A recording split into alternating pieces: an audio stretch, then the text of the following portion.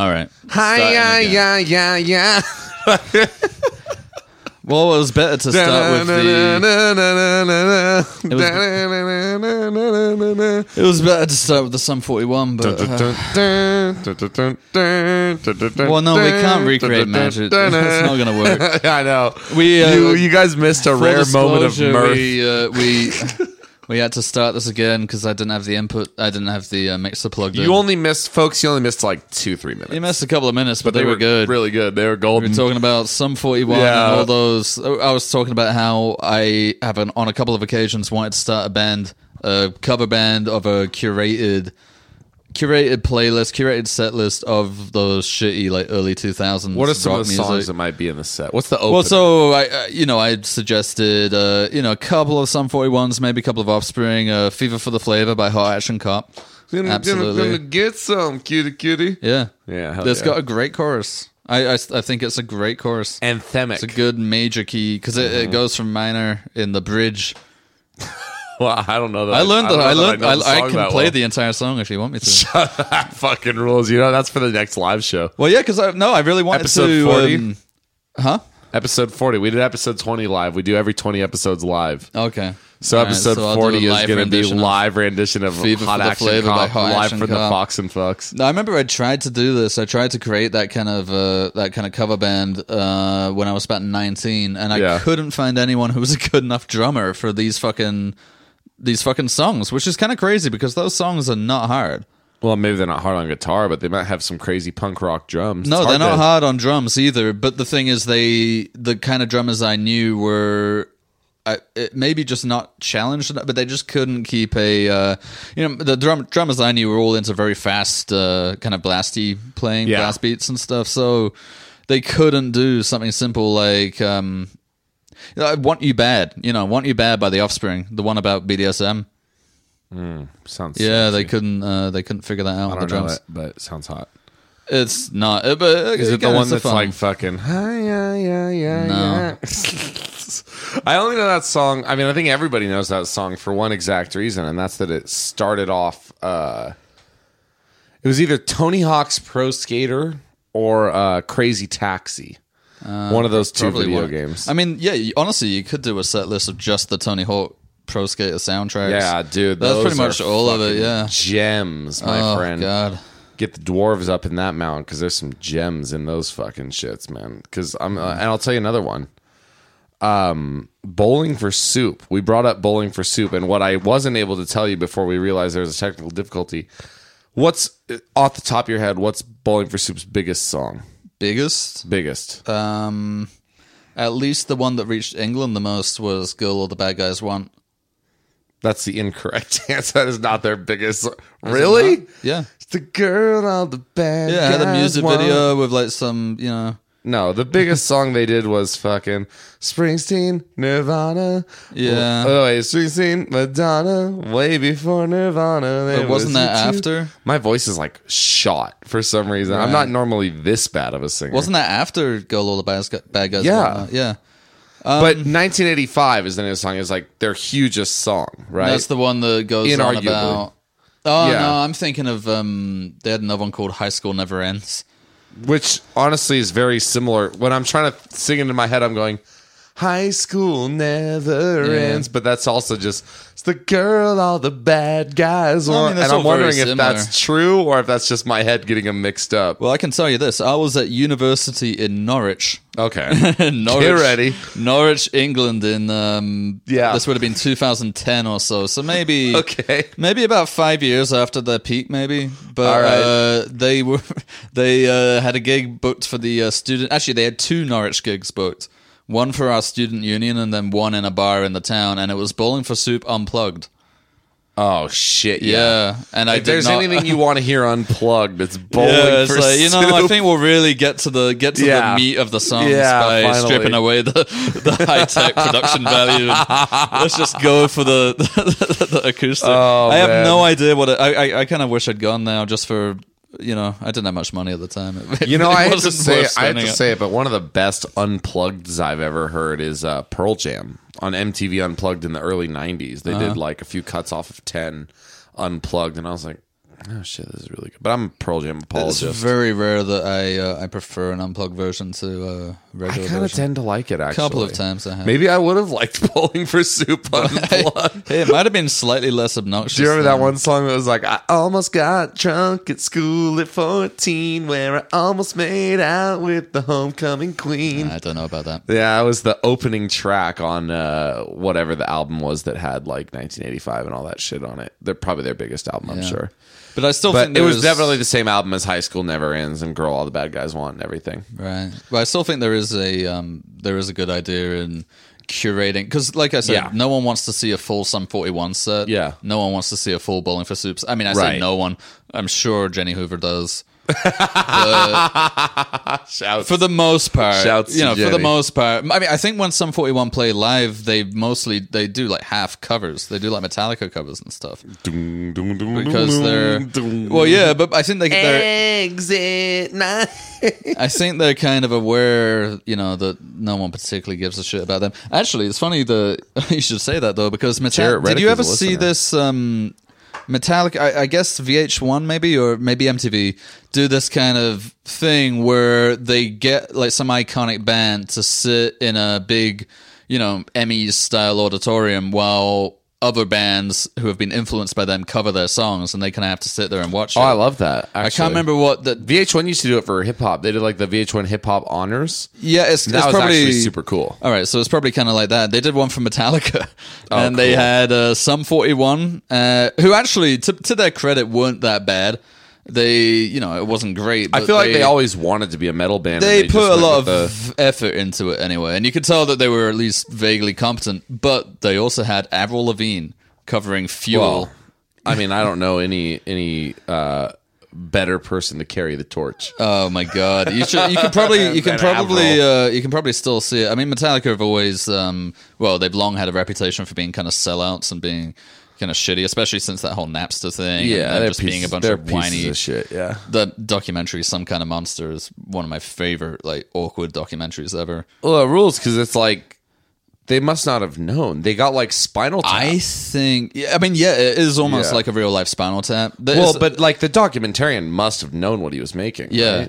As far as I understand it, Metallica have tried pretty hard to kind of subdue it now, but it got a lot of attention at the But they time. released it. I think they thought it was cool. I know exactly At the that's what I'm time, and then saying, they realized that everyone was taking the piss, because that documentary is about them recording Some Kind of Saint Monster? Anger. Oh, Saint Anger, you're which right. With the is orange one of fist their on the cover. which is one of their least well received albums, Yeah. and it has this horrible. It's notoriously got a really horrible drum sound. the Interesting. snare and the tom sound from Lars Ulrich sounds like someone hitting milk cartons with like fucking bones. Yeah, it's really awful sounding and not a very good album. And this whole documentary was made while they were writing and making it, and then they lost their bassist and they had to hire a new bassist, and James Hetfield went to rehab for alcoholism, and they'd hired this therapist to be in the Yes. studio with them for something like $10,000 a week, and they're just spending all this money on this fucking therapist who is clearly A charlatan? not so much a charlatan, but he's very clearly trying to make money off them. Like, he is Right. almost stoking their issues and like things that they Right. could solve quite easily by themselves. He's like, well, hang on, do you want to just accept that or not? And he's like, I love he's it. really I pushing them love to keep needing his service. He's a total hack.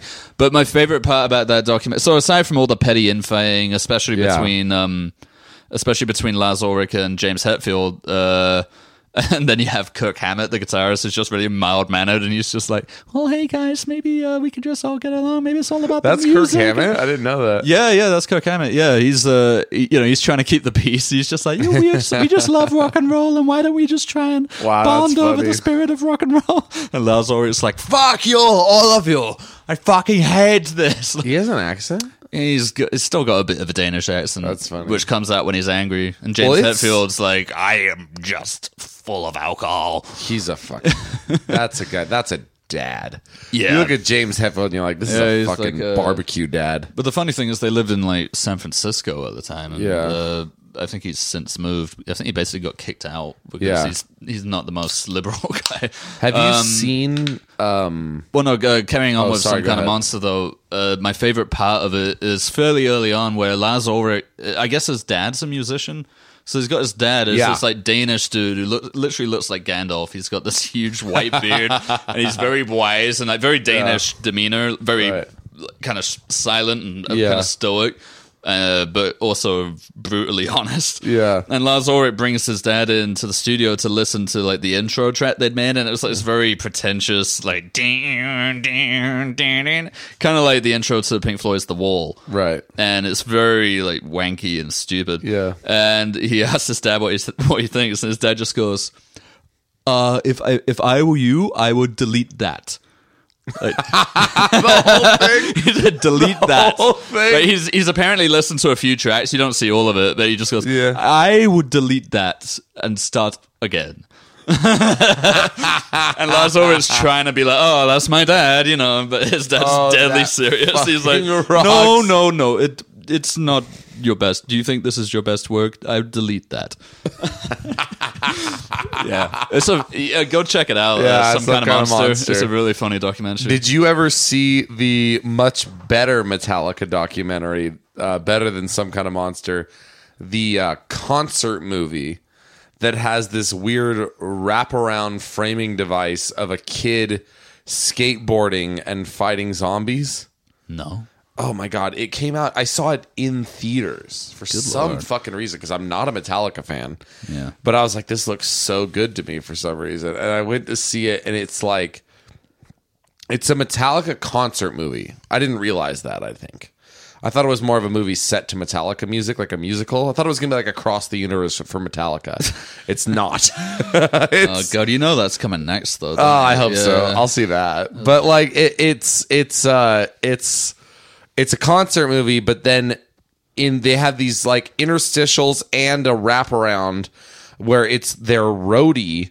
It's like they're like, "Hey kid, go get us some fucking guitar strings or something like that." Right. And he hops on his skateboard, and then as they're playing the show, like he's like, there's like the undead are outside, or it's like the apocalypse. Jesus, I wish I could remember the name of this movie. It came out in theaters in like 2013. So they're all old at this point. Yeah. And there's one scene where the roadie, who's clearly just been hired on, it's at the beginning. He's walking on, and he who's the bassist for Metallica, the new one? Rob Trujillo. Rob Trujillo, yeah. He's walking along, and he walks into this room. Like, he opens this door, and there's a room that is, I mean, clearly green screen, but it's like all amp speakers. And it's Rob Trujillo in there, like spider crawling around with his tongue out, playing the fucking bass to himself and like feeling the vibes. And it's one of the best movies ever made. Yeah, that sounds shit. But by the way, my point was not simply, do you remember that Bowling for Soup song? My point was 1985, their most famous song is a cover of a much less popular band's song. Like, almost like they bought and like, how bad do you want to kill yourself if you're that much less popular band? And Bowling for Soup ran away with your song. Because if you listen to the much Probably, less... if they had a good deal, they probably made good money off it without having to I hope tour. so. I Yeah. doubt they did, though. I don't like, I don't know. I don't remember the name of the band. I'll tell you that. But I listened to their cover, and it's almost exactly the same pace. There's no new take in the Bowling for Soup cover. Right. It's literally, they were just like, this sounds like it could be a Bowling for Soup song. Let's fucking pay the rights to do it. Yeah. That's fucking crazy. And then I honestly don't particularly care about that. well, do you care about this? Jarrett Reddick, the singer of Bowling for Soup, is now the voice of Chuck E. Cheese in the new rebrand. Don't Christ me. Sean's feeling I'm looking at the timer. how long does that take? Just telling you the truth, bitch. No, I know, but I think you've actually mentioned that on the podcast before. During one of the other times we were talking about Chuck E. Cheese. Yeah. No, I do think I still think there is a good act to be had in curating a decent set list of that kind of shit. Yeah. But I think you're right. I think what you said before was right. It was it doesn't really work if I'm just about 30 now. I think even with 30-year-olds, it doesn't quite work. I think I would gotta be need to older. wait until I'm like in my 50s. Yeah, you gotta be a And dad. be a dad doing like That's dad energy. basically just the American Pie soundtrack. Yeah. which has a couple of bangers on it. Fucking, you're out there doing fucking, I'm not sick, but I'm not well. Harvey Danger, yeah. That had it had fucking Hole on it, Celebrity Skin by Hole on it. No, make me over. Yeah. I'm all I wanna be. Yeah. I love singing. Yeah, apparently.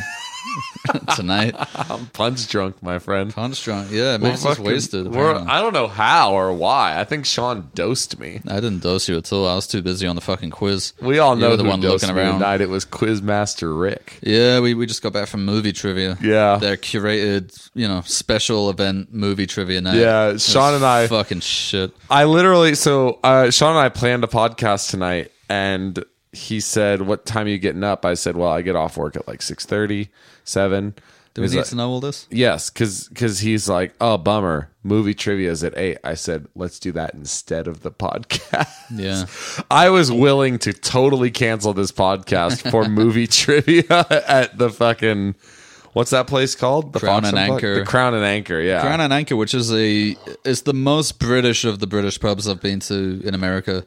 It's kind of a shithole. Yeah, exactly. Yeah. That's kind of what I mean. It's like, there are a few, usually, more often than British, you get like Irish pubs and stuff, which Yeah. they seem to think are somehow different. Brendan's is a But much nicer place. Brendan's is definitely nicer, but it's a little bit, it's almost fancy. Yeah, comparatively. Whereas the Crown and Anchor, it does remind me most of what pubs in England are like. To the point where, this weekend, every now and then I go there because they play the football, the soccer. Sorry, Yeah.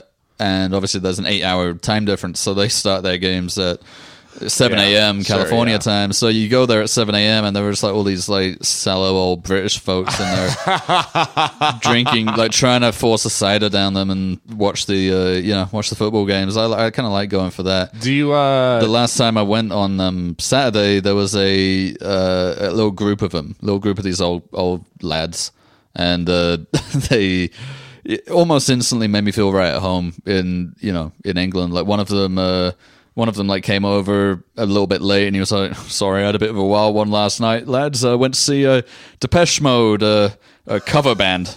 the Wild Night in was the Thousand cover Oaks, band? a Depeche Mode cover band, and he goes, "Yeah, they were quite good." No, really, they were quite good. They were. That was it? That was his wild night, and then another one made a joke about all the Pakistanis in Birmingham. He said, "Oh yeah, you heard that Pakistan is threatening to nuke the Pakistan versus India. They're threatening to nuke the cities with the most Muslims. So Birmingham and Bradford are already on fire." Because my Birmingham and God. Bradford No, are I cities get in it. England with Yeah. high Muslim populations. Wow. Yeah, and I was like, oh yeah, it's just like being home.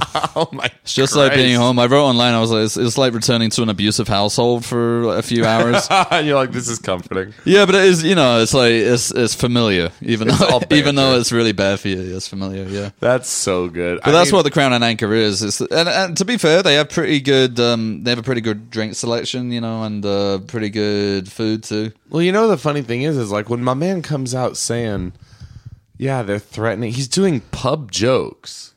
Well, doing- right. So Max is talking about the trivia now. No. I'm talking Wait, about what your are you man talking and about? the hypothetical man. Oh, right. Yeah. When my man comes out doing the pub jokes and doing like they're gonna blow up fucking Birmingham because it's got the most It's got moosies in Muslims, it. Yeah.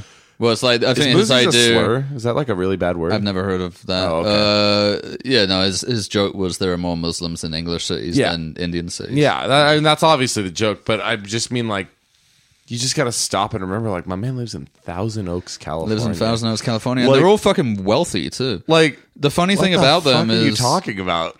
Well, the funny thing is because kindred spirits, but they're all in their 60s, or Yeah. So I don't know how long they've been out here, but they haven't lost any of the. They haven't lost it. Like I've been out here 7 years, but I came out here pretty young, so I feel like I've lost a lot of my, more traditionally English conversation pieces because I don't really hang out with English people. So Right. they, on the other hand, seem to have found this little. They found this pub that they go enclave to. of- and they yeah. found like-minded British people to An continue. enclave of Anglicism. Yeah, so they're just continuing, And they're carrying on their fucking banter and memes from England. And Oh my god. it was kind of funny. I mean, it's kind of fucking nice too. rules. It's like, they're pretty. I know, I feel like happy. I'm shitting They're on all you driving next like moment, they're but- like one of them's got a Jaguar and one of them's got a Of fucking course, they're all rich. Tesla. Yeah, like they're live in wealthy fucking dudes, TO. but they don't look wealthy. They look like English football fans. You know, like Yeah. the kind of guys you get at Old Trafford or whatever. But yeah, man, they're they're pretty English still. I mean, that's the funny thing to me is sitting in a pub in Thousand Oaks telling jokes about England Yeah, telling jokes about the Packies. to other English Yeah. people who happen to be here. Right, It's right, like, right. what do you like? Do a joke about fucking what you saw on the way here. Do They a asked joke. they asked me, you know, well, what's your team? And I was like, I haven't really followed it. That was for what a I was long about to time. ask you. Actually, Yeah, yeah. do you like even have like a team you casually root for? Not really anymore. I used to, you know, when I was younger, I was a Man United fan. Okay. Just because they seem like the best. You know, Manchester, is that what that is? Manchester United. Yeah, Okay. they're one of the most, you know, probably the most world recognized football teams from Yeah. England.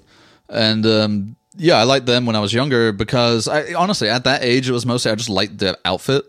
You know, they had a red Yeah. red shirt that I thought looked good. Yeah. And you know, they were just David Beckham started out with them and stuff. You know, but Yeah. now I don't really. No, I tend to always root for the underdog of whatever. Like I know just enough about British football to know which team is. You know, if it's like Liverpool versus fucking Wolverhampton, like, I Right. know that Wolverhampton's the underdog there, and I'll Sure. root for them. But My buddy is a big, so big that he has it tattooed on his arm. Although he's really a poser. Hmm. My buddy's a big Newcastle United fan, right. and but he won't drink the beer. And honestly, it's Well, they're not related. It's a gross fucking beer. Newcastle Brown Ale, yeah, it's horrible. It's not related. Well, it's not related to the football team, no. It's just because of the city. Yeah, Newcastle's a city. That would be like. Are you serious? You know, I thought it was like the official. my beer friend's of a the big team. Lakers fan, but you know what? He doesn't like California rolls. It's like- yeah, it doesn't. Really, I genuinely thought they were connected. no. Why would they be connected? Doesn't Newcastle Brown Ale have the Newcastle pendant on the label? May do. I don't know. May It wouldn't Look be how the British you are today. May do. May do. Isn't that a thing? That's a very British thing to say. Is it? All right. Yeah. Yeah, I catch myself every now. Do you and ever then. say like, "Hey, let's go around. You want to come around mine, or you want to go around yours?" Yeah, but I think I've started saying my place now Yeah, you should. because that's a more It's the American way of appropriate way to saying it. speak. Yeah, my place. Yeah, I don't know, but anyway, I have like a Yeah. love-hate relationship with that place. But they do, you know, Max and I did trivia there once before on a kind of Oh whim. yeah, trivia night. We And and yeah, tonight. Well, we'd been warned that that he was planning on doing a special movie trivia night on the first. months. I put Yeah, this on months my ago. calendar the way you put an anniversary. Like I was ready. Right. Yeah, Yeah, but you never called me up on it until tonight. I didn't remember. Yeah, me neither. And So I guess I then- wasn't ready. Yeah, no, but I saw it on Saturday that it was advertised. I was like, oh shit, yeah, that's going to be on Tuesday. Yeah. Let's do that. And so this is the movie trivia night. So we figured we'll do pretty well at that. Oh, cinephiles. Yeah, you know. You've heard the popcorn chatter. Yeah. You've heard the fucking. I mean, I don't know anybody who knows more movies than I do. Well, Except we get there tonight. yeah. So we get that tonight, and it turns out Max hasn't seen any movies. Like Professor movie. He hasn't seen Die Hard. He hasn't No. seen Gladiator. Nope. You haven't seen Shawshank Redemption. Nope. You haven't seen like all these movies that you assume that everyone has seen. Like it's kind of given. And this goes along with all the other shit I've said on the podcast. Like I've never seen a David Lynch movie. I mean, I've never seen a Terry Gilliam movie. it was rough. I would say out of I think there Never were, seen a Stanley Kubrick movie except for The Shining. I think there were 40 questions in total, and if I were to guess, I think I answered about 30 of them solo. But that's not fair because I knew the answer.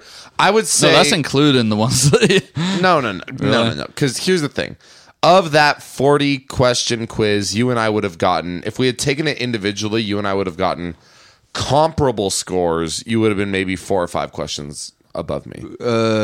I don't know, but the others, like Hans Pulp Gruber. Fiction. I'd never seen Die Hard. I don't know Hans what that Gruber is. gives John McClane in Die Hard a fake name when he's trying to pretend that he's not the bad guy. And I was like, fuck, I've seen that movie enough times that I should know this. Yeah. I ended up getting one. I got his surname. I didn't get his first name. Well, there was one point where and Sean Max is just like, I don't know. I've never seen Die Hard. I'm like, what the fuck are you here for? He didn't even know. Like, you've seen The Wizard of Oz once, apparently. Yeah, I'd never seen it. Matt, of all people, you would expect that if there's a Wizard of Oz question, I could just be like, all right, Max, what is it? Yeah, I was really very useless. Yeah. Sean really. That's what I mean. There was I don't think there was any single question except for that Scarface one, which, to be fair, was like my clairvoyance or a guess or something. It was a total guess, but fair enough. You're But right. it was such a quick guess that it must have been something I heard before. But then you said Carlito's Way. right, because So, you like- fucking yelled at me about Scarface, and I'm very susceptible. I don't know if I yelled at you about it. I think I was like, are you just guessing, or is that, 'cause you No, said I it with mean- utmost certainty. I didn't know. So when you say it with certainty, I needed to be like, all right, well, do you know that? That Or was are not how just- you said it. You didn't say, well, Max, do you know that? You were like, why are you saying that? Are you guessing? Well, yeah, because you'd done that for I can't remember what the other ones were, but one or two other ones you just said something, and I'm like, Just blurt shit well, out. is that it? Is that the answer? Speaking No, it of isn't. blurting No. shit out, I was a lot of fun tonight because I kept saying the answers out. Oh, that was perfect. Yeah, I mean, like, I'm pretty. I guess I have a bit of a competitive You're streak. in very me. competitive. You get But it's mad. not. It's not so much that. It's just like when it comes to games like that, like trivia and stuff like that. I'm like a fan of the rules because I think it's important Yeah. that everyone has the same.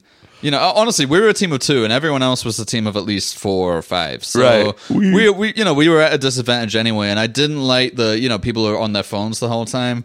And Well, I told you the one guy was just looking at his photo gallery. He was he was looking at his nudes. photo gallery in the middle of the break, but the other guy was on his phone while they were finishing up the round.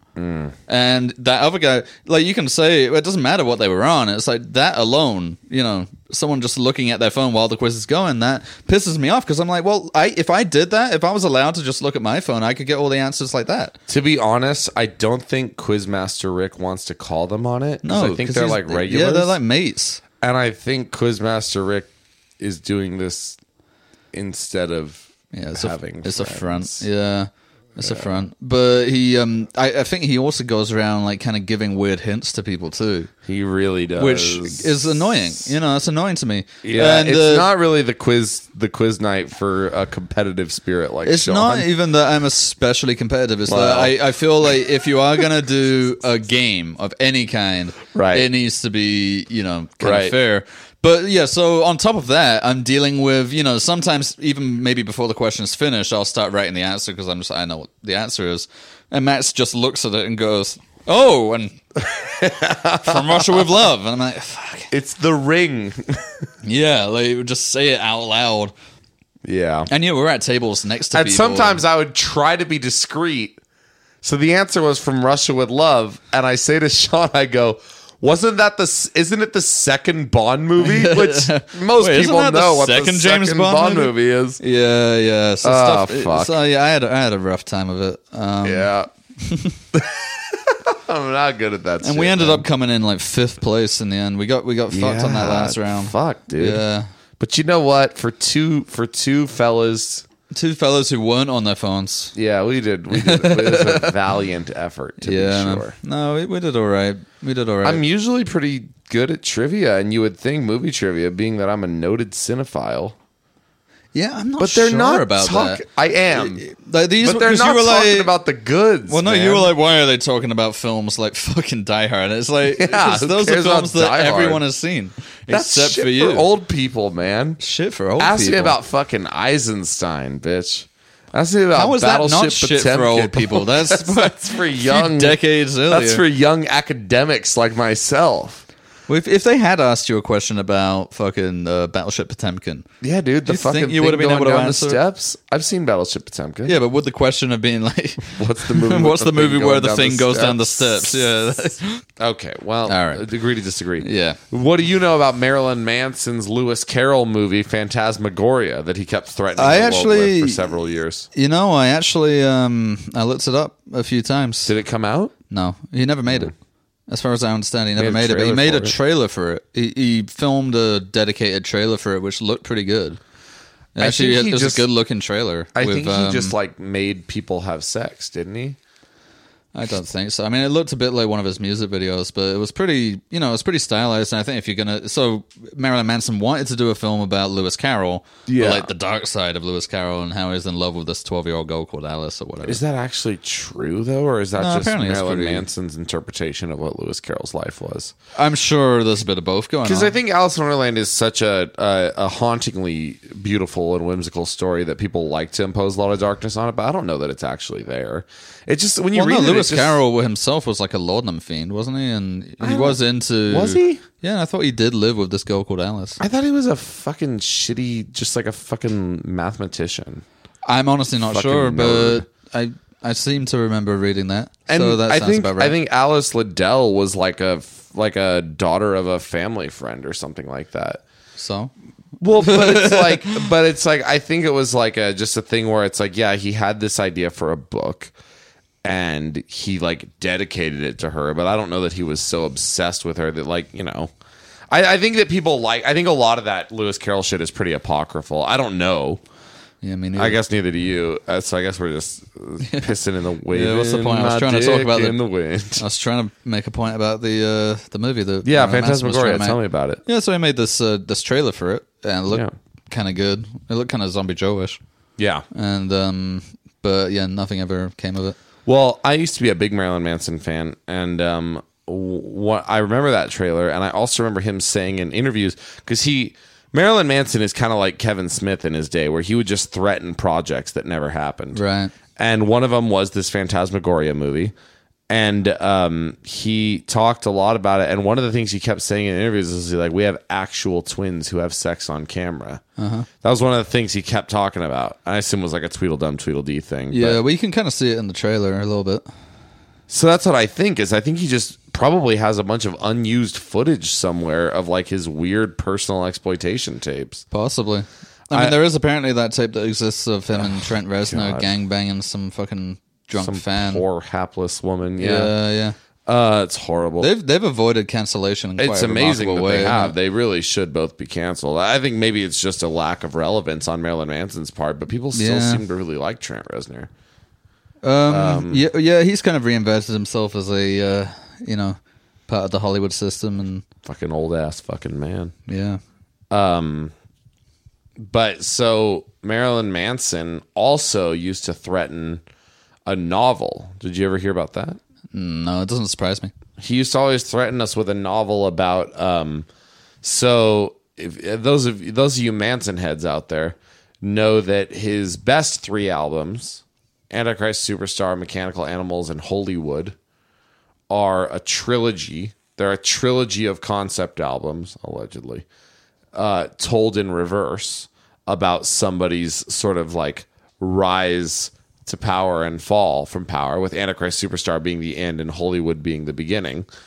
And he was always threatening us with a novel that was based on that story that he allegedly told and planned the whole time with those 3 albums. Now, it always felt to me like those concept albums, quote unquote, are loose, so loose that, Certainly you need to have it explained to you that it was a concept album. Exactly, It's yeah. not like fucking Jeff Wayne's War of the Worlds or anything like or that. Tommy, yeah.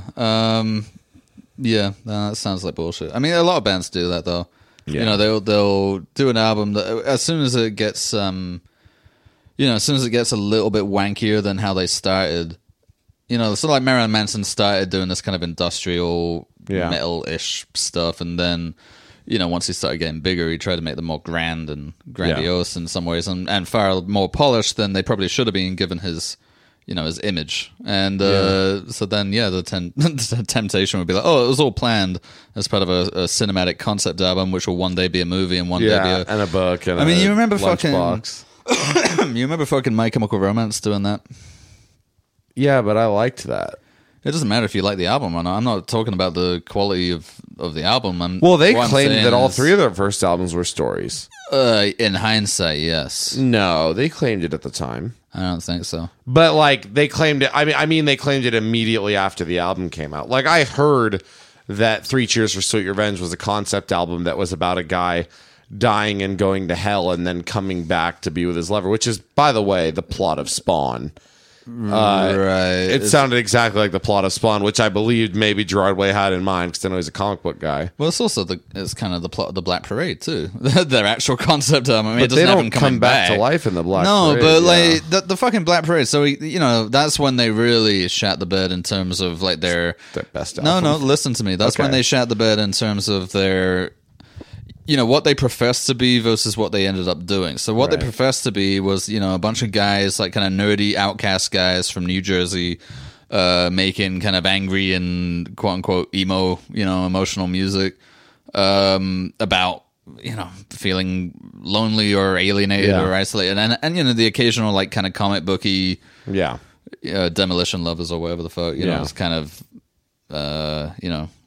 like Bonnie and Clyde-ish. Sure. But then that's how they started. And they were like, yeah, we're just from New Jersey, we're fucking like, we're just down and dirty and blah blah blah. And then they started getting a ton of money, and suddenly they come out with, and they always looked kind of a little grungy or a little dark or whatever. And then they suddenly come out of the Black Parade, and he's like, he's cut his hair short and dyed it peroxide blonde, and there's this big music video where he's like dancing Marching like Freddie band Mercury outfit, on yeah. the fucking like big Very Queen-like, podium. for sure. Queen-like Yeah. and Pink Floyd-like, and just like far, far too big for what they actually were. And they kind of claimed it was this concept album, which it was in the sense of like, first of all, like the first track is ripped off nearly directly from the first track of The Wall. I should listen to The Wall sometime. Yeah, you'd probably like The Wall. That's far more of a solid concept album than The Yeah. Black Parade is. But apparently it's a story about someone dying of cancer, and that's pretty much it, right? It seems that way. Like he's dying of cancer. Someone dies of cancer, basically. Yeah. And then, but you have songs on there like Teenagers, which don't seem to fit into that at Right, all. exactly. Yeah. Teenagers is a song which seems to be, if anything, about like high school violence. Yeah, Like, apparently the song school was shooting. inspired by Gerard Way being on a fucking subway and seeing teenagers and feeling old for the first time. And- feeling like they scared the living shit out yeah, of I them. mean, it's pretty straightforward. But if you ever want to hear a truly fantastic piece of audio, you should look up Kevin Smith interviewing Gerard Way. I've heard that, yeah. You've heard it? Yeah. Him Interviewing his Gerard brother. and who's his brother who's in the band? Mikey, the bassist. Yeah. Fucking talentless bassist. I think, Yeah. And so it's them two fucking being interviewed by Kevin Smith, and he almost outright tells them that I've he never just listened to any of your music except for Welcome to Yes, the Black okay, so Parade. you have heard this. Yeah. God, No, you I and I are listened to it, soulmates, yeah. Sean. I sometimes feel that way. We have consumed all of the most sickeningly trash, obscure media. Well, but My Chemical Romance yeah. are about as close to a guilty pleasure. I'm not one of those people. I don't particularly like saying guilty pleasures because Right. that implies that there's something bad about what you're listening to or whatever. But it really does. It really is hard for me to tell people that I like My Chemical Romance, Right. Because they have such a connotation about them. And I honestly, like the Black Parade a lot. honestly, like a lot of that connotation is kind of deserved. Like if you watch, going back a bit older, I was really into them when I was maybe 14, 15, 16. But going back to them when I was a bit older is kind of embarrassing to see the way they would like behave and shit. Yeah. But other than that, I think I think they had some decent songwriting, decent lyrics, and I think Gerard Way's voice is at least Fun. unique. Like Yeah, it's fun. you can't copy it very easily, and I Right. think that's important. And so like I have nostalgic. I have nostalgic value for them, and I also just kind of I think they were decent at what they did. So yeah, I listened to that interview when it came because Kevin Smith. Also, I would kind of say it's a guilty boy. pleasure, and he interviewed them, and basically did I think like a 3-hour interview of them where he essentially says, not only did I not know any of your music before, I heard the Black Parade and some hockey documentary, Yeah. but since hearing that and thinking it was important enough to get you on the podcast, I also haven't investigated you any further. Yeah, I love that. and he says it to their face, essentially. It's like, Yeah. I don't know anything about the rest of your kin. But then, so the interview is about 2 hours long, and it's just him going line by line on the Black Parade. line by line, exceedingly dull. and you will find out so quickly how little thought Gerard Way puts into his lyrics. Yeah, there was nothing. There was nothing. But then my favorite part is, so he's like, Gerard Way kind of talks about how it's this concept album, blah blah blah, and it's supposed to be this story and everything. And he gets to the line where it like kind of breaks into like the second movement of the song, and he's like, "Sometimes I get the feeling she's watching over me," and he's like, and he goes, "What's that?" And he just goes, "Oh, that line's about my grandma." Yeah, I'm like, is your grandma a fucking character on this album? What nowhere. The fuck are you talking about? Well, he had a song on their second album, Three Cheers for Sweet Revenge, called Helena, which is apparently entirely about his grandma who died. And this guy's obsessed with his dead grams. Loves his grandma, but again, if you look at the lyrics, this man watched 9/11 happen. By the way, I don't know if you know that or not. Yeah, no, he's talked about that, and he wrote a song about that too. He's like Steve Rannazzisi. Wrote a song called Skylines and Turnstiles, which is apparently about, I think it was the first song they wrote, or so they say. Yeah. But again, if you read the lyrics, you wouldn't have any idea that that's what it was about. It really, it does seem like he's someone who writes lyrics because they sound good, and then those nonsense lyrics. Yeah. Just like the hearse you died to get in again. But you know what? As fucking, I kind of like the lyrics. I think he's got a good way with words, even if they don't really mean much or make much sense. Aesthetically, I'm fine with that. Yeah, I think aesthetics are just as important in lyrics as anything else, and also like the sound of words. Most important thing, the sound of words too. You know, because there are a lot of, especially like British, folk artists. They're very clever lyrics. You know, but they're not nice to hear. You know, they don't have an instant aesthetic appeal. And so I would take music that means absolutely fuck all. Like Captain Beefheart's lyrics don't really mean that much, but they sound really good. Or Melvins, or like any number of other bands that I can name. The Residents. Yeah, sure. Yeah, if you get lyrics that sound good, I'll take that over something that has like a message or a meaning or a story to it, even. And you know what, My Chemical Romance, as far as that whole scene went, they call it the emo scene. You know, that sort of post-punk or post-hardcore or whatever mid-2000s shit from America. They call it emo, but that's not really technically emo was more like Dashboard Confessional and fucking Death Cab for Cutie and all that shit. I think you could fairly classify at least Three Cheers for Sweet Revenge under the emo. Yeah, ish, but it tended to be a little bit more. Well, most subgenres are aesthetic just as much as they are sonic, right? Okay, so for the sake of talking about it, we'll just say the emo scene. So like bands Taking Back Sunday and fucking what else was there? Lost Prophets, baby. Lost Prophets. It turned out. I mean, we'll get on to Lost Prophets in a second. But what I was going to say is My Chemical Romance, their lyrics were nowhere near as embarrassing as some of those other ones. There's one from Taking Back Sunday, which goes, I hope I'm getting it right, but it's so fucking daft. It's hoping for the best, hoping nothing happens, 1,000 clever lines unread on clever napkins. That rocks. Now, do you remember back in the days of like MSN Messenger, where you didn't just have to have your name up there; you'd have like a little status instead of your name. Yeah. And usually people would put song lyrics on there, and I saw that one a few times because all these like scene girls at the time thought it was really clever. Clever napkins. I mean, fucking Christ. Even at the time, I was like, what the fuck does that mean? Fall Out Boy, full of that shit as well. Do you know what mine was for the longest time? Like, embarrassingly old. What was that? It was 4 lines, a quatrain, if you will. And it was, by gist and by Saint Charity, alack and fie for shame. Young men will do it if they come to it. By cock they are to blame. And that's from Hamlet. Jesus and I Christ. thought it was real cool. Yeah, I'm going for the real. Ophelia says that in Hamlet. You're quoting your fucking Ash lyrics. I'm quoting the Bard, motherfucker. And honestly, I am cool. That was pretty cool. Well, it's less embarrassing, perhaps, than having a fucking Fall Out Boy lyric on there. But if we're talking about those emo bands, and you know, there we go. Talk about Lost Prophets. We talked about this before on the podcast. I think I cut it. You cut it? I think so. Yeah, I think I cut talking about Lost Prophets. We were at the Den. Yeah, I think I cut all that bit out. Okay, go ahead. Well, yeah, I mean, now you've mentioned that, then fuck it. You know, there's no point in saying it if it's going to sound like we're repeating ourselves. But nah, we'll figure it out. All right. Well, Fucking yeah, insane. yeah. I mean, It doesn't get darker. and the funniest thing about it is that, I've been in, and there are funny things about it. I know it doesn't sound funny. Oh, I don't know, man.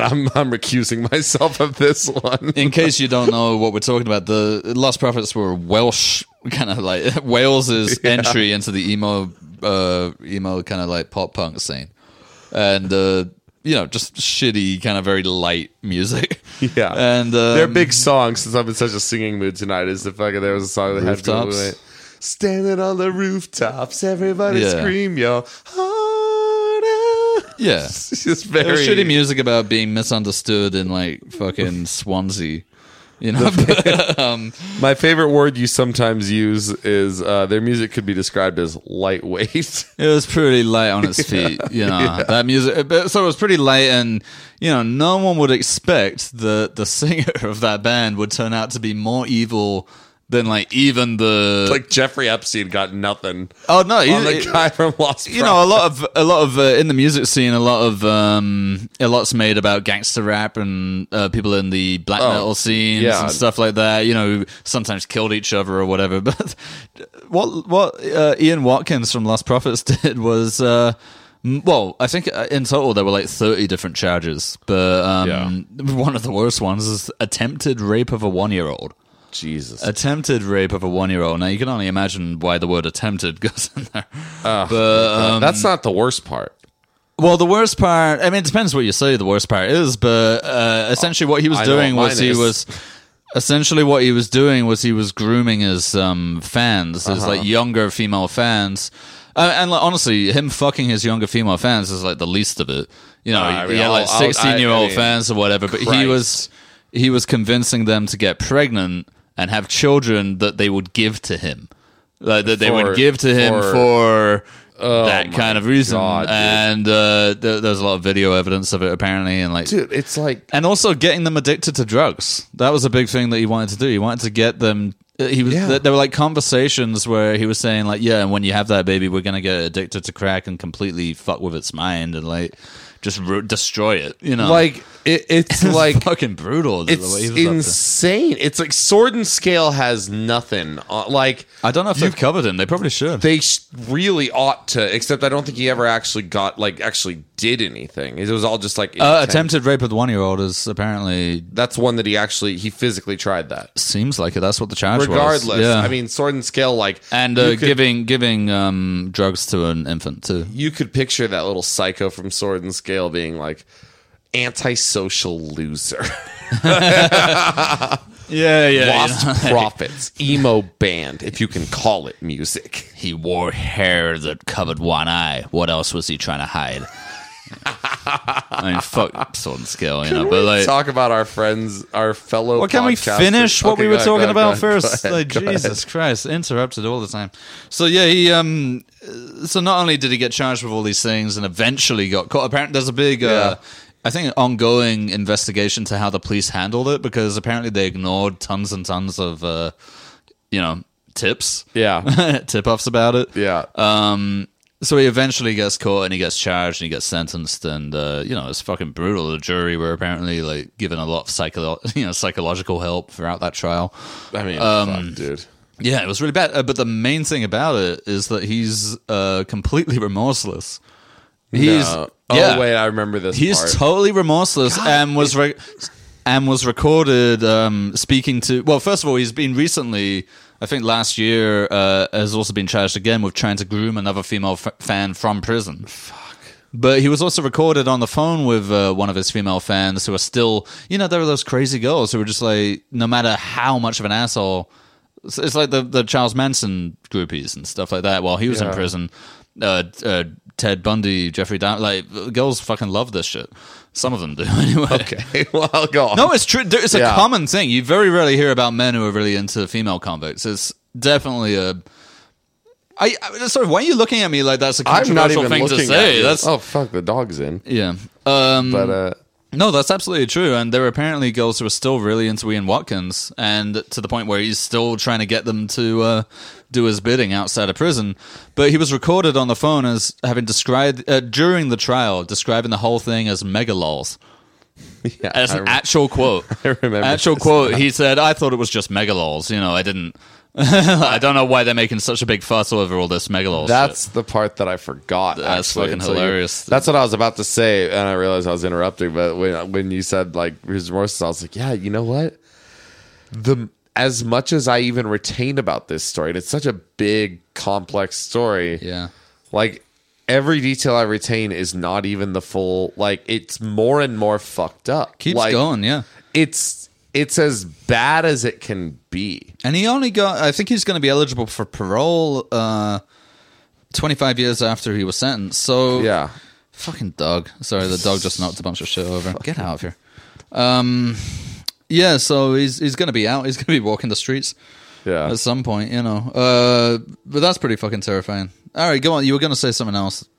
before I Oh was yeah, finished I there. mean, it sounds like something fit for Sword and Scale, and I just wondered if we ever teed so- off on Sword I and don't Scale. think we've and ever that, talked about it on here. But that whole story. fucking Yeah, Sword and one of Scale. our favorite podcasts.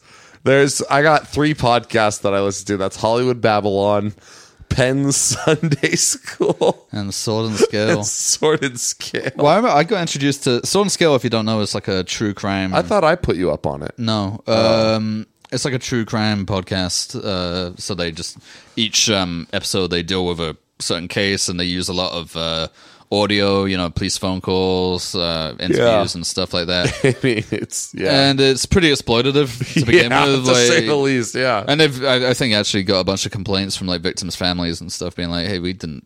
Like we get Yeah, no no permission shit, for you yeah. to use our fucking distress 911 phone calls on your fucking podcast. Right. And then you're selling like fucking Blue Apron in between. You're right. Yeah, that's true. They'll finish like Yeah. a 911 call. She's like, she's not breathing. Her head's fucking. Oh my god! What are you doing? And it's like, well, in case you haven't lost your appetite already, Blue Apron delivers fresh quality meals 3 times a week. Still kind of trying to keep the tone. Yeah. No, it's actually no, he barely even tries sometimes. Yeah. It was hosted by a guy called Mike Boudet. Was that I didn't even know. I think his name was Mike Boudet, who is now. I don't think he's hosting it anymore because he got cancelled because he was sending like he was just like harassing his fans. Basically, No, that wasn't what it was. yeah. I'll he was tell you- asking for like tit pics from his No, fans. that wasn't what it was. That is absolutely what it was. And then he also the final straw was he reposted some meme about like one of those. I don't remember him asking for tit pics. Yeah. That's Oh yeah, he's been. that's He a was lot worse than I thought it was. No, he was long, like for a long time. He was kind of a bit of a bête noir in the Yeah. true crime podcasting community, Yeah. if there is such a thing. Yeah. And for things like that. But what eventually got him cancelled was that he reposted some meme where it was like, I just want to see a cunt's insides. What was it again? It was like, I forgot what Should we look it up? was. It wasn't good. I'll tell you that. It was like the type of joke that you're like, ooh. it was like a rough fucking Yeah, joke. it was not. Especially for someone who, has this podcast which goes into excruciating detail about true crime and like how It humanity was like is it all was monstrous. like I don't and then, understand dumb cunts. Maybe I should take one apart or something weird. Yeah, like it was that. something like it that. was really And gross. Again, for someone who not only has been accused of like harassing his female fans before, but also, general victims' insensitivity. families being like, "Why the fuck are you?" Yeah, So there's definitely a fetishistic worship of. apparently like- he's returned to oh, has he? That's he's what you see in returned the to Sword and headlines. Scale now. Yeah, let me see if I can find that. Please hold. Yeah, what was it? It was like, yeah, look at this fucking guy. Stay then. Oh yeah. All right, yeah. So it was. He just shared this meme. He didn't write it, but it says, "I don't understand dumb cunts. Maybe I should take one apart to see how it works." Oh, I had it almost exactly right. Yeah, no, you did pretty good. So it's like like a serial killer joke, but like a real serial killer joke. That's the kind of joke that, like, Jeffrey Dahmer would have found quite funny. You won't find that on the Poor Quality Podcast. We're wholesome. Yeah, compared to that. we're a wholesome bunch of lads here. I We mean, won't be compared to doing that, yeah, we're Gracie Allen and George Burns compared to that shit. Right, one sec. Yeah. The cat was scratching at the door.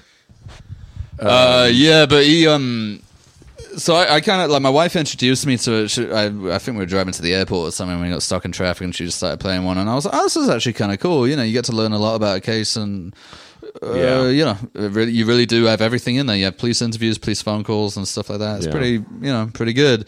I later learned that almost all of them are actually he's just reading out transcripts from either articles about the case. Like very little of it is original. But that's fine. It's like a weird compiler. Yeah, it's basically like an aggregator. But that's fine, and it's presented well enough, except for the fact that he loves to editorialize. Where he really ought not to. Does. I mean, there was one episode that was about a case where an old man his house kept getting burgled by local teenagers. Like they used to keep breaking in and stealing his shit. And one time he just snapped and he sort of sat in the basement waiting for them. And when they came in, he shot them and killed them. Yeah. And you hear his police interview where he's kind of explaining that it was in, the police hadn't done anything about it and that he was within his rights to shoot trespassers, blah, blah, blah. And he's kind of pretty calm. And so he'll be saying something like, well, it was Thanksgiving, and normally I don't particularly like celebrating Thanksgiving. I find it all a bit stressful to deal with my family, and I prefer to just stay at home. Mike Bidet cuts in and just editorializes, doesn't like Thanksgiving, prefers to be alone. A crazy, lonely, a crazy, antisocial, freak, or something like that.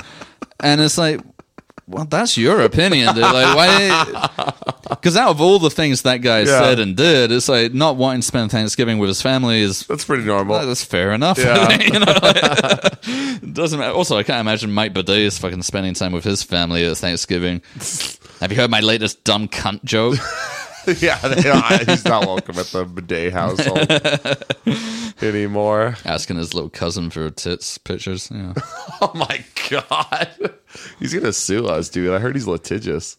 Oh, I believe it. I would. He'll just come after us on Twitter. That's fine. Yeah, I don't even know if I have a Twitter account. To be honest, come and get us. I think I have one just so I can look at other people's. But yeah,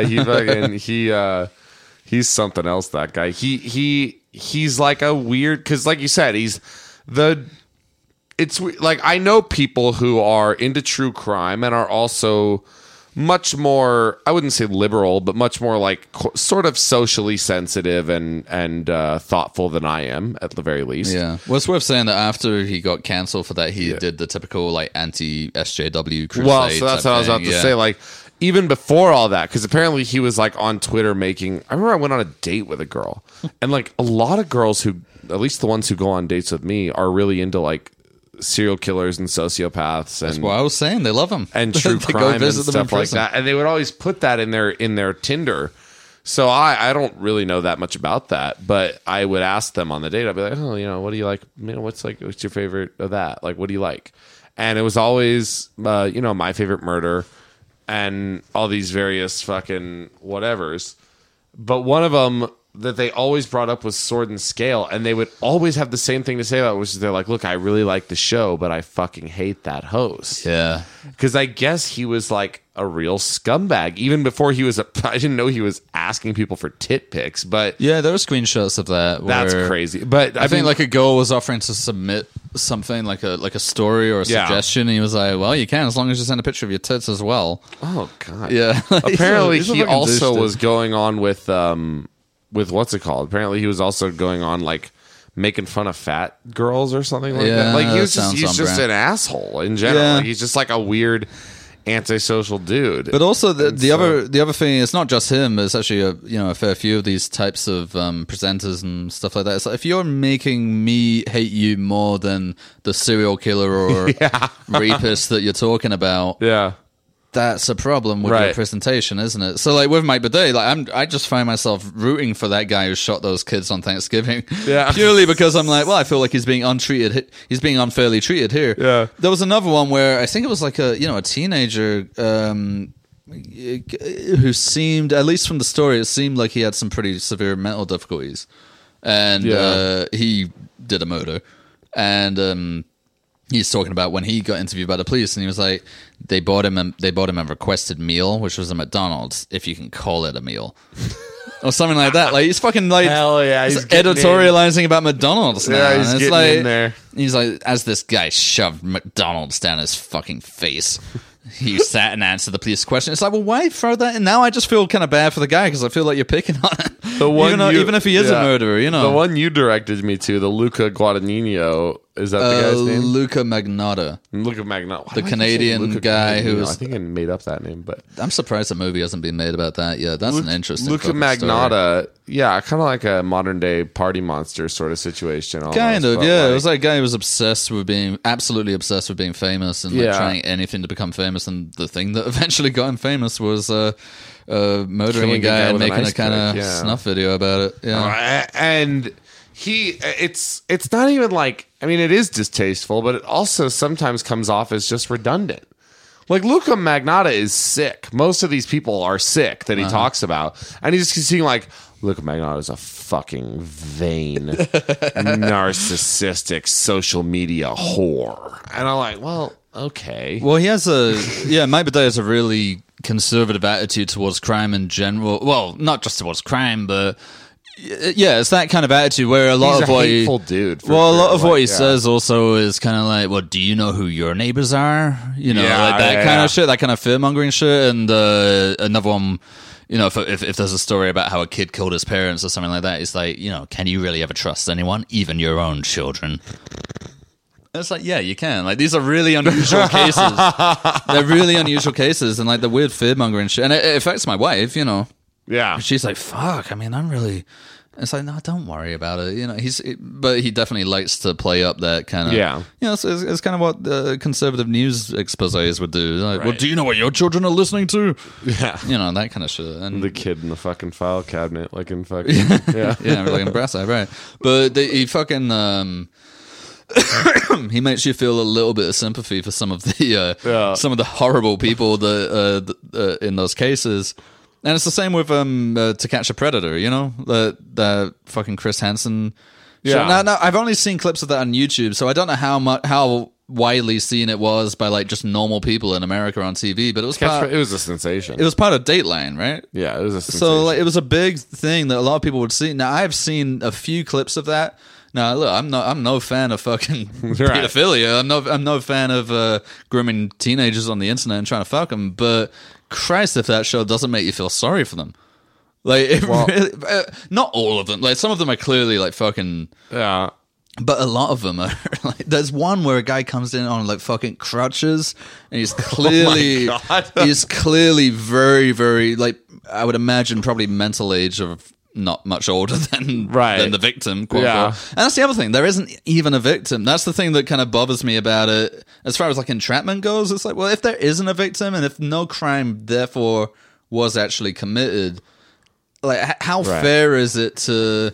It's like Minority Report, which we got a question on tonight in the movie quiz. But it's kind of like that's the moral question, and at least the Philip K. Dick novel was like, well, you know, if you can see the future, if you can say, oh, this guy's going to do a murder, and then you arrest him for the potential he's going to do that murder, then you're technically arresting him for something that didn't happen. You're arresting someone who's innocent. Yeah, who hasn't actually done anything yet, except for like intention or whatever. So it's a bit of a, you know, it's morally a little bit questionable, but especially watching them fucking that, I think you can probably look it up. Like, I believe they like call that disabled prophylactic justice, right? prophylactic justice, like the idea- preventative. yeah. I mean, and I get it. You know, I understand it. I understand why you'd why you'd suggest that, but it does. There's something a little bit off about it, especially when it comes to this fucking guy stumbling in on crutches, and then he gets confronted by Chris Hansen, and he clearly doesn't really know what's going on, and because a lot of them, when they're confronted, they try and like backpedal a lot, and they're like, "Well, no, I was literally just coming to hang out," blah blah blah. He doesn't even, I don't think, have the mental faculties to realize what's going on. So he's just like, "Well, yeah, where is she?" It's like, hey, so I hear you're here to see Clara. And he's like, yeah, is she coming?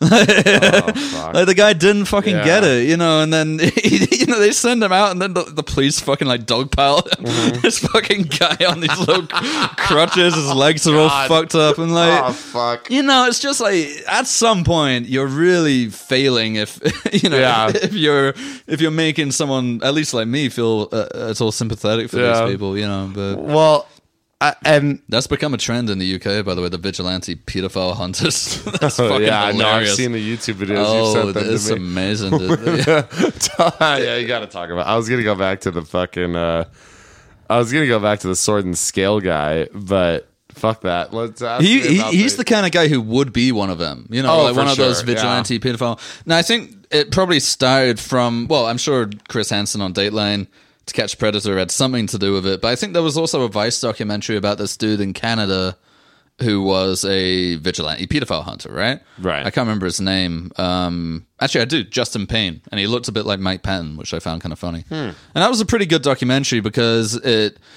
kind of covered both sides of the debate. Like the vast majority of police and psychologists and pretty much anyone with any kind of expertise in the justice system and in criminality and things like that seems to be against vigilante pedophile hunting.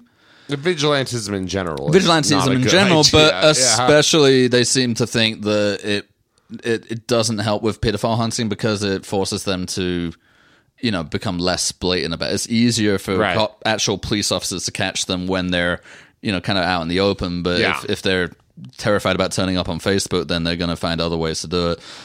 You know, there are a lot of different, thoughts on it. So I think that documentary, which was pretty good, like, and the guy was very sympathetic in that documentary. He himself had been abused, and he seemed to really, really genuinely be passionate about it for good reasons, even if a little bit misguided, maybe. And so, you know, he'd pretend. It was kind of weird. Like, you kept seeing him on the phone, you know, doing this, like, little boy voice.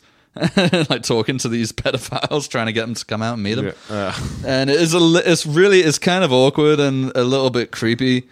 But now in England, there's a whole trend, like so much so that it makes the news all the time. There are like gangs of vigilante pedophile hunters who go around, you know, doing the same thing, kind of entrapping. And you see some of the conversations, and you see that like really they're pushing it. Like, they're the ones who are pushing it more so than... Like, the guys often will have hesitate when they, you know, they usually start by saying, like, if it's on Tinder or whatever, they'll be like, well, obviously you have to be 18 to be on Tinder. And then at some point, after already talking to them a bit, they'll be like, actually, I'm only 13. And the guys are like, oh, well, we probably shouldn't talk anymore then. And they're like, no, like, you know, what was that you were saying about wanting to fuck me? And they're like, well, I mean, you know.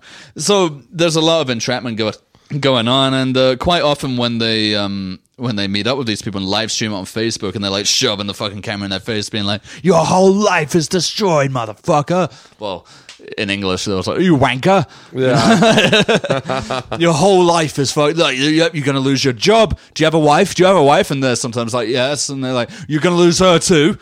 You know, it's like properly brutal. Oh, I fucking knew it. Like, kind of unnecessarily. Granted, yeah, nothing good about being a child predator, but it also seems unnecessarily cruel and brutal. It feels like they're relishing it for kind of the wrong reasons. But it also seems like that could probably damage any actual criminal charges to get filed against the guy. Like, having that video could probably would probably make the court look on it a little bit more leniently. If anything. And I think I don't know if I should say this on the podcast, but those of us who are opposed to the death penalty and things like that, more capital punishment is it's too hot button in Los Angeles to say I'm anti-death penalty, I guess. But like those of us who are like, justice should be kind of cold and dispassionate because it should be rational and it should be rehabilitative. So seeing someone who is really deeply relishing the idea of like quote unquote getting a bad guy is a bad sign, to say the least. Well, yeah, and it turns out one of the most notorious ones got caught with child porn on his computer.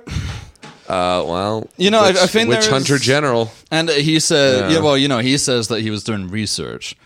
You know, like I have a feeling that there's a lot going on with some of those people that probably extends a little bit further than actually wanting to see justice meted out. I think there's a lot of exhibitionism about it too. I think they think they're really awesome, but the thing is, the vast majority of them, the English ones especially, they are turning out as like a really old guy. Yeah, or like a really, and like, you know, they're like trying to tackle him to the ground and shit sometimes. Yeah. And then but there is at least one video where they're knocking on the door of this house They're all fucking like really happy about it. And they knock on the door of this house, and someone else opens the door, and they go, "Are you this guy?" And some Russian guy goes, "No, he's in the back." And they're like, "All right, can you tell him to come out here? We've got something for him." And they've got transcripts of his chats with some fake underage girl. And I see where this is going. It's so fucking funny because the guy goes back in, gets this guy, and suddenly it's like something out of Jurassic Park. It fucking like this absolute unit barrels out of the door wearing like a tracksuit, and he's like he's enormous. And they just go like, "Hello!" One of the vigilante pedophile hunters panics so quickly he instinctively shakes his hand. He just goes, "Hi," shakes his hand because they're not expecting that. They're expecting another old cripple guy or whatever. Yeah. This guy turns up and they go, do you maybe want to explain what this is?" And he goes, "What is?" He literally just takes it, goes, "What is this?" Looks at it, looks at them, just goes, "Go away," and goes back in. And they wait for him to close the door, and then one of them just says, "Pedophile." And then they call the police, and they fucking flee across the other side of the street and film the rest of it from behind a parked car when the police bring this guy out because they're fucking terrified of him. And the funniest thing was all the comments were just like, "Oh, you completely shat it." You completely shat it. Oh my god, it's absolutely brilliant. I mean, again, it's all kind of bleak and kind of dark what's going on, but it's kind of fucking funny. Well, you know, one of the most reprehensible trends like that I saw that it's not even, to me anyway, I hope this isn't controversial like my death penalty stance, but to me it's not even there's not even a victim involved in this. There is no moral gray area. These people are just like weird snitches where they would go around, and I think it is another like they're working through something in their hearts. Right. Where they would go around in their neighborhood and they would put video cameras in the faces of people patronizing local prostitutes. Oh, why? And like expose them and be like, "Are you married? Are you're doing this in my neighborhood?" That fucking shit. Yeah. Yeah. Oh, dude. Like it's the same instinct. It's the same people. Oh, like definitely. It's a weird, like, vigilantism is. I love comic books. I love comic books as much as the next guy, but don't do that. And look, I wouldn't be too opposed. Like, you know, they're at least ostensibly their MO is, the police are too busy apparently to catch all these predators online or whatever. Help. So, you know, we're doing some of their work for them. Now that would be kind of fair if they were just getting the chats and sending those to the police privately and being like, "Hey, look, this guy is doing this, and you might want to keep an eye on him, or maybe search his computer or something like that." Even that, I think, is a little bit fucking much, but especially because, you know, the way they write. Anyway, I mean, I got a lot of opinions on how effective it is, but it's certainly not effective when you're going to confront him yourself without the police, and you know, you're creating this video which surely can only harm your prosecution. You know, if you do bring charges against, if anyone brings charges against him and this video's there where they're, you know, yelling at him and fucking cursing him out and shit, then that probably doesn't help matters, does it? You would feel like if you did want it to be, you know, if you did just want justice to be served, then maybe just send those to the police and let them deal with it rather than making a big stink about it, which is, again, for your own gain, not for justice. And you're not protecting anyone in particular, because, I mean, you got to think one of them is spending their evenings pretending to be a 12-year-old girl writing about, you know, God knows what. That can't be good for your fucking health, can it? Yeah, you know? I role playing as a 12-year-old. I mean, I always thought it would be funny if, you know, if they catch one of the predators they catch is actually a 12-year-old. Posing as a 12-year-old posing as like a 40-year-old man, and then they turn up, and it turns out, guess what? These 40-year-old men have turned up to have sex with a 12-year-old. You know, that would rule. I'm sure it will happen eventually. Like, if I was young, I think I might do that. I might try and find them.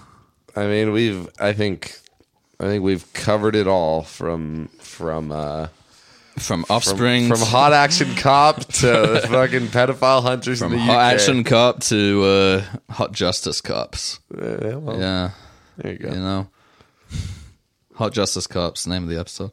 That's actually, that's Not a bad name for the episode, yeah. All right, man. I don't know if we got much else to say, have we? I gotta get home. I got an early morning ahead of me. Me and fucking Rue over here are gonna go hunt down some pedos. Rue is not long for this world. Well, not long for this house, I should say. We're not going to have him killed. We're not going to send him out back like That's fucking... probably good to not have him killed. Nah, but he's becoming a little bit temperamental. He nearly bit Shannon's face off the other day. Shannon, my Shannon? Your Shannon. The Shannon that you know, yeah. I just didn't want to say her last name, so I didn't. No, yeah. Yeah. Yeah, he kind of came close to biting her on the face. Fuck. Yeah, he's just becoming. He's Yeah. protective. He's protective of the fucking baby, but he doesn't get it when we're like, "Hey, she doesn't need to be protected that much. She's fine." He's protective of the baby, huh? Yeah, that's this is all this biting shit has started since she came around, Yeah. and it's just a got little some- risky. Imagine if some other fucking kid, like one of Hudson's friends, comes here. Oh, I'm sure. We're the ones who are gonna get sued, and he'll get fucking bullet to the back of the head. Yeah. You So- should adopt him out to a more We're trying to adopt him out. experienced donor. Yeah, we're Like trying someone who to can handle- adopt him out to people. At least maybe a couple who has more time to dedicate to him. Because Yeah. he's a lot of work, and honestly, we're spread a little bit thin as it is. And with the biting and shit, it's just a bit of a liability. And yeah, so if you're listening to this podcast and you want a dog Who bites. who bites, yeah, it's a tough sell, isn't it? Yeah, but no, I don't think you bite. And by the way, this is like, if you're the pedophile hunter, this is the Russian guy. This is not a small dog. No, he's a fucking unit. Yeah, he's a strong ass dog. Like I said, he could, if he decided to fucking snap one day, as dogs are wont to do. Oh, yeah. Some dogs are wont to fucking snap, but I don't trust dogs. that's why, like, all these pit bull defenders, like, he's a bit of a pit bull, but like, I read, the kind of arguments both ways on pit bulls. Like, they're illegal in Canada, they're illegal in most of England and stuff like that, but the arguments are like, well, any dog could just snap and blah, blah, blah. And it's like, yeah, but if a fucking chihuahua snaps, like, what, you just sort of flick it across the room and it's really not gonna cause that much damage. Yeah. If this fucking dog snaps even for a second, I would be dead. He could kill me. There is truth to that. I'm a 6-foot guy. He could, I think, take me on. Yeah. Yeah, he's very, very strong. Boy, I saw... So if you want him, recently I saw maybe the biggest dog I've ever seen in my life. Like standing up, he was like on all fours. He was practically up to my nips. Like, he was huge. it's like a Great Dane or something. No, it was like some kind of mountain dog. But he was some kind of mix that just happened to be he weighed over 100 pounds, this dog. Well Right. over 100 pounds. Yeah, It was like 118 or something like there's that. some big fucking dogs. I don't really get wanting to have big dogs. I like big dogs, but You just got to think, like, they might be fun to see in public or whatever. Yeah. But you got to think, everything is bigger. Everything is bigger, and that shits. means, if he decides to shit on the rug as he has done The a few erections. times, there's a ton. It's like more than any human. It's it's not fun. And he needs a lot more food. He needs a lot more food. Needs a lot more space to energize himself. To wear himself out and shit. Like, he's just he's not meant for. I mean, they're not meant for domestication. These fucking things. Like, no, there absolutely are. They were genetically created for it. no, but through there are eugenics. some dogs, like, a fucking poodle, yeah, like, put that in the wild, it's fucked. This kind of dog probably would do better in the wild, honestly. They have so This much... dog right in front of us right now? Yeah, he's depressed, because he's got nothing to do. He's got nothing to kill. He's got nothing to do, nothing to run around and fucking... look at the fucking strength on this thing. Yeah, he's The huge. sheer muscles, like the build, like what he's built for is not sitting around the house, like he's built for being out there and getting into it. Yeah. Getting busy. He's built for... I feel sad that both our animals are virgins, Right. as far as I know, anyway. None of them... I mean, I make fun of the cat all the time for never getting laid. And the cat's getting fat now. he is. So he's really never... I mean, he's the cat's already... an incel. He's like already Quizmaster neutered. Rick. Yeah. He's already neutered.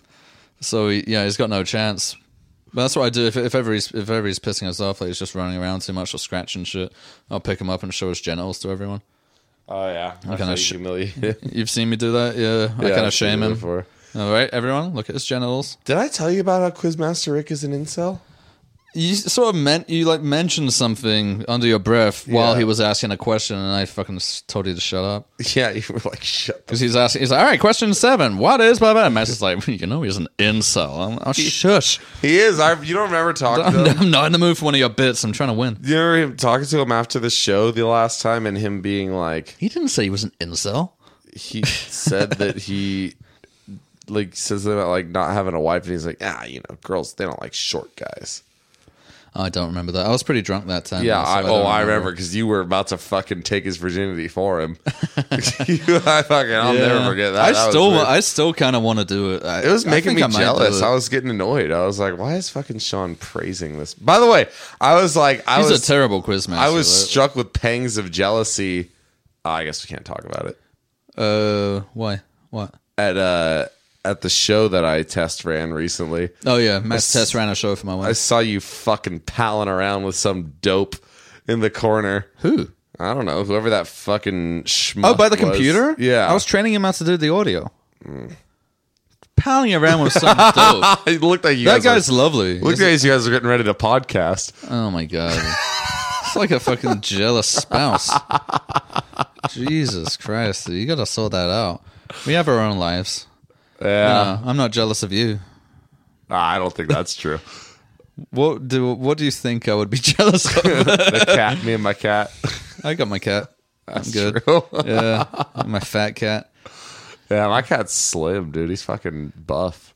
He's on steroids all the time for his allergies. Yes, it's Jackson, Joe Rogan cat. He gets the anabolic ones. Yeah. Not even the fucking corticosteroid. He's just got tiny nuts. Yeah, Tiny nuts and a big head. Well, yeah, I kept his nuts, by the way. Thank you for acknowledging. He's not neutered. He just Is he not? No, he is. Oh, he is. okay. He was neutered long before I ever fucking met him. Well, what's the thing? You can't see cat dicks anyway, can you? They're like hidden in this kind of weird black pouch. I don't know. I gotta go home, man. I don't want to talk about cat dicks. I thought it was good because like a dog's dick, you can see it. Like, it's right there, and we're still going. occasionally you get the lipstick effect. You know, when it's getting too into it. That was the weird thing when Shannon was here. He'd like go from wanting to bite her face to getting like a little lipstick coming out. Well, isn't that just the story of? I mean, it seems like he doesn't quite know whether he wants to kill or fuck, but that's why he shouldn't be inside. Yeah, that's why we're getting rid of you, and he doesn't even know. He knows. He knows. You can he's just got not going to make you come off well. He's just got a resigned kind of face about it. No, I mean, look, the dog's fine, but it's a lot of liability. All right. Good ending. All right.